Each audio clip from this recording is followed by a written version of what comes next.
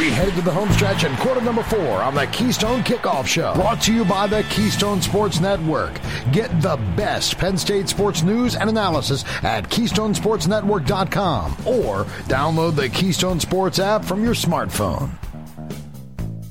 And welcome back to the Keystone Kickoff Show. It is quarter number 4. I'm Jim Galante along with Big Daddy Dustin Hockensmith. Dusty, we are wrapping up our series on Penn State through the decades. We finally hit the 2020s, but it was only 2 years, but what a 2 years it was. So much going on. The pandemic year, 2 500 seasons, a 5-0 top 5 team ends up barely over 500, a new contract for James Franklin. The question becomes, what does all that mean for this team going forward? And, it's like handling the transfer portal, name, image, and likeness.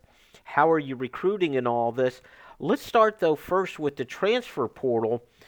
One of the things I've got to say that Penn State, I feel, has kind of an old-fashioned culture to it, which can be good, could be bad. And I think James Franklin carries that on. So as these things come up, I'm not sure that Penn State is always on the leading edge. So we'll get to name, image, and likeness, but you could start with the transfer portal, and you see some teams just dove into the transfer portal pool. Penn State's been pretty reserved with it. Now, I could paint a picture that that's positive. I could paint it as negative. What is your take on how the portal has treated Penn State, at least thus far? I mean, I wouldn't look at it as a negative. I don't think they've been big time players in the portal. They've lost more than they've gained in the portal. I think that much is pretty clear. But I think James Franklin is living by the philosophy that he stated, that they're going to build through recruiting high school players. Their program is going to be built on evaluating, recruiting, and developing their talent from the ground up. And they're going to be able to pick and choose the spots where they're able to maybe get a veteran or two in there, guys that they had some relationships with before, and guys like Arnold Ebiketie, who did great big things for them. Derek Tangelo played a huge role for them. Jordan Stout played a huge role for them.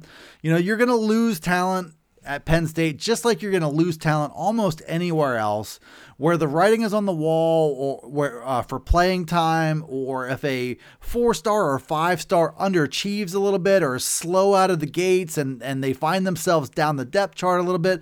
They don't get along with the head coach because of stuff like this. I mean, you're going to have good players leave, and I think Penn State just isn't really committed to going crazy in the transfer portal. They're going to try to be as diligent as possible when it comes to evaluating the types of players that they're bringing in. I don't think you can really argue with the results so far about the types of players that they've brought in.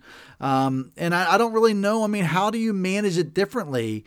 A lot of players who left are quarterbacks. Noah Cain left. He's going back home to Louisiana with his family, with Brian Kelly down there, to give that another go. Lance Dixon, was a little bit of a surprise, but I don't think that his role was ready to explode the way that he hoped. So he moves on. John Dunmore, you got a Florida kid who made the trip north, and when you're battling through it, and you're trying to develop as a person, as a student, as a player. If things are working against you, you get homesick. There's a lot of different things that can happen. So I just think Penn State has lived by the philosophy that James Franklin has stated, which is they're going to build around 4-year kids. They're going to build around high school players, and they're going to supplement wherever they can, but only after they do all their due diligence. They're not going to be the team that is a revolving door, bringing in 12 guys every cycle. They're going to bring in a handful, and they're going to be able to address key spots, and that's a good thing, but they're still going to be very much high school player oriented with how they're building. And there's probably nothing wrong with that philosophy. And if you look at, I'm not sure there's many, if any, players that went out the door that you say, oh boy, that's the one we lost. The only one, and it's an argument that you could make, and I still don't think we know yet, was losing Will Levis, a difference maker. And I know because I the questions we get with Ask T. Frank and Ask Ross, those early mock drafts for next season where they have Will Levis as a top 10 pick in the NFL, I'll wait till I see that. I'm not convinced that Will Levis is that guy yet. Well, I mean, he still has to answer a big question about his instincts for the position, his ability to use and harness all that physical talent. He had a nice year for Kentucky, but I still think there's some erratic things going on with his big right arm. Without a doubt, he's got arm talent. He's got arm power. He's got speed. He's got athleticism. He's got a lot of the stuff that you want, and he's got a pretty nice track record under him this past season. Pretty nice year, but he does have to build on that. And I think the first round grade that he's getting is contingent upon him showing more consistency with his right arm, for example. But without a doubt, to see his name listed in mock drafts, with the way that things have gone the past 2 years with Sean Clifford, it's a burning thing for Penn State fans. It's hard to see that and see, your not that Penn State was dismissive of Will Levis, but they never really acknowledged him as a real player at the quarterback position, right? They never really viewed him as a guy who can come in and do it all. He was a gadget, and they never let him graduate from that gadget phase.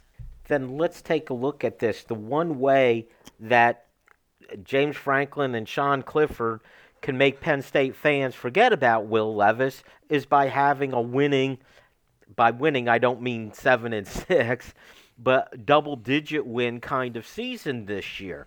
That's how you make people forget that. So now, there are some positives. Recruiting has been phenomenal with this 22 class, the class that's coming in. So far, the class of 23 looks really good. So it does appear, at least on the recruiting front, that James Franklin is bouncing back. But is that ready to translate on the field in 22? You're saying there's, a little bit bubbling up of the James Franklin critics. Boy, a third underachieving season in a row. That whispering is going to become a roar, Dustin. And you might want to save your voices if that does play out because of what we talked about earlier with his contract.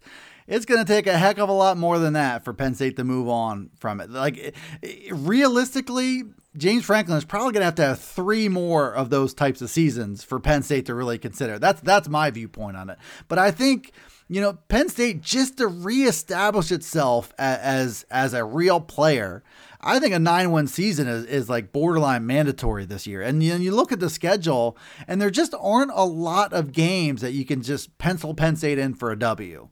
Looking at the non-conference schedule, looking at the start of the year, going to Purdue on a weird Thursday night game where they've got an established quarterback coming back, and they've got a good offensive mind in Jeff Brom there. Going to Auburn, which you made our pitch for collegiate athletic travel. September 17th, that's tough. Central Michigan's not really like a full-on pushover. You got Northwestern at home, but then you got at Michigan, Minnesota, Ohio State, at Indiana, Maryland at home. I mean, you have to be on your game to win these things. And, I like Penn State's 2022 roster. I don't know for a fact that Mike Yurcich is going to be a much more effective coordinator in year 2 than year 1. I think that's probably how it goes. It looks like Manny Diaz is doing a good job with defense, but this will be your first time really having to reevaluate a new leader of that position group too. I mean, there are a lot of variables, not the least of which being Sean Clifford. Is he the guy or is he not the guy? Year 4 as a starter, that should be pretty much enough to tell you all you need to know. So I like the playmakers. The offensive line is a big question. The interior of that defensive line is a question. You lose 2 linebackers. I mean, this is a team in 2022 that has a lot to sort out. It's not without questions. It's got more questions than I think the average Penn State team. And I think not for nothing, James Franklin and his handling of the offensive coordinator job probably has cost Penn State more games than anything else since the sanctions or since scholarships have been restored. Well, then, Dustin, you asked a lot of the questions. I want some answers here, okay? People don't come here for questions. They come here for answers. So, ironically, you said you think this team needs to win 9 games to feel like, okay, they're back on the right track. ironically, or perhaps not, perhaps it's because you know this, so far Vegas has set the over-under on number of wins for this team at 8.5. So Vegas is saying the same thing. They need to win 9 games to feel like they performed well. Will they? I would bet under that one, if we're being honest about it. I mean, losing 4 games doesn't feel like all that much when you've got road games at Purdue, Auburn, Michigan, Indiana. You've got home games against Ohio State, Minnesota, which has kind of sort of had your number a little bit. I would bet against going over 8.5. You know, losing 4 games with this schedule, with this team, seems pretty realistic to me. If I had to predict a record, I'd say probably 8-4. I would go under that. For them to win 9 games would take a better effort than I'm expecting from them. But, you know, it's going to take a lot of this goes out the window if Sean Clifford looks like the guy that he's looked like for parts of the last 3 seasons. If he looks like that for 12 games, we could be having a different conversation. If you have Sean Clifford being the 2019 Sean Clifford, if you have him that 5-0 Sean Clifford, that start to 2021, but how much of that is really Sean Clifford and how much of that is the offensive line in front of him? If they're not getting him killed, if they're opening up some holes for running get back so that there actually is a real running game, does Sean Clifford all of a sudden become the quarterback necessary to win double-digit games? This is a great way to close out this segment because I think it's become clear Sean Clifford is not the guy to elevate the offensive line. Sean Clifford's not the guy to elevate the running game. Sean Clifford's going to need those things to complement what he does. And when everything's working in continuity and in rhythm, he can be the guy who makes enough plays to win games. So I think he needs those things to develop. I think the running game will be better because they're working on it. The O-line can't be worse. And I think their playmaking at the running back position can only get better with guys like Nick Singleton involved now. So I think those factors will work in his favor. Maybe he has the best year of his life, maybe not. So what you're saying is if the offensive line is up to par, running backs improve, Sean Clifford will be the next Joe Burrow. Absolutely, Jim. Not really. Absolutely. Okay. How's that? On that note, I love it. On that note, Dustin, that is it for the show. Thank you all for listening, and be sure you join us next time on the Keystone Kickoff Show. This is Jen from Collegiate Athletic Travel. We've been offering travel to the biggest Penn State games for over 50 years. This fall, we continue that tradition in partnership with Keystone Sports Network with a trip to the Penn State-Auburn game. Join us for charter flight, staying at the team hotel, transportation to and from the game, and even a great tailgate party at the stadium are included. For more information, go to athletictravel.com or call 1-800-788-4414. See you there. In his book, Why Penn State, author Greg Woodman takes readers on a trip back in time to Happy Valley in the 1980s, a unique era of gridiron success and rapid expansion that gave our university its modern identity. Whether you're traveling down memory lane or discovering Old State's past for the first time, this compilation of rare photos, original essays, and exclusive interviews helps you explore the why behind We Are. Start your journey today. Order online at whypennstate.com.